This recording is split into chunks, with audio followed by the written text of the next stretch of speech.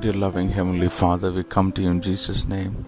Thank you for this wonderful morning, Lord. Thank you for this blessed weekend that you've given to us, Lord. We give ourselves into your mighty hands. Thank you for the word which you've given to us for today.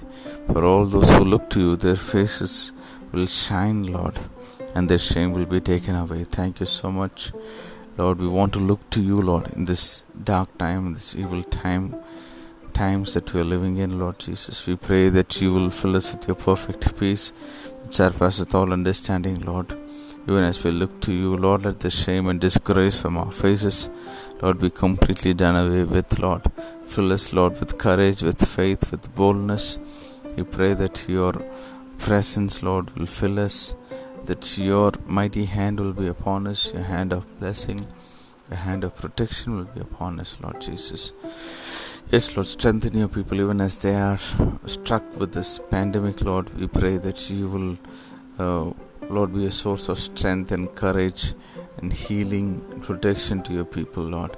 Be with your people, bless your people, protect your people, and heal your people. We thank you, we love you, and we honor you. We glorify you and we praise you. In Jesus' name we pray. Amen. May God bless you, dear ones. Have a wonderful day and blessed weekend ahead.